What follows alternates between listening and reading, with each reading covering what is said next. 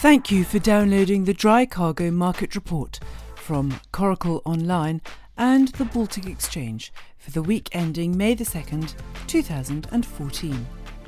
This report looks at the Capesize and Panamax markets.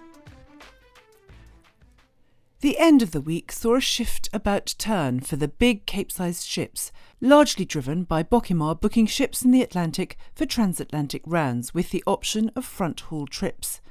The charterer has been credited with 6 ships, and some suggest more, with rates hitting $11,000 daily for a 180,000-tonner Open Gibraltar 7 May. The agreed front-haul options were said to be around $30,000 daily. A 181,000-tonner fixed on Wednesday morning for Gibraltar at $6,900 daily and was then re-let to Bocimar at $10,500 daily. There was little other activity transatlantic, and there remained caution over whether this upward trend could be sustained. Rates also improved from Brazil, with Cargill fixing a 160,000-ton, 10% all cargo for 2030 May shipment from Tubarão to China at $19.75. The May Day holiday impacted significantly on trading in the east. However, a more positive tone appeared to have spilled over, with the West Australia-China route showing some improvement, albeit for early ships.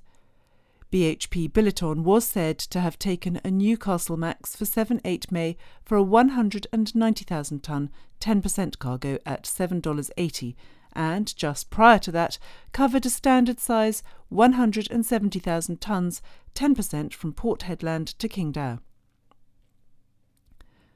Looking at the Panamaxes, there remained a shortage of transatlantic cargoes this week, and owners were barely able to nudge rates higher, particularly those in the North Atlantic.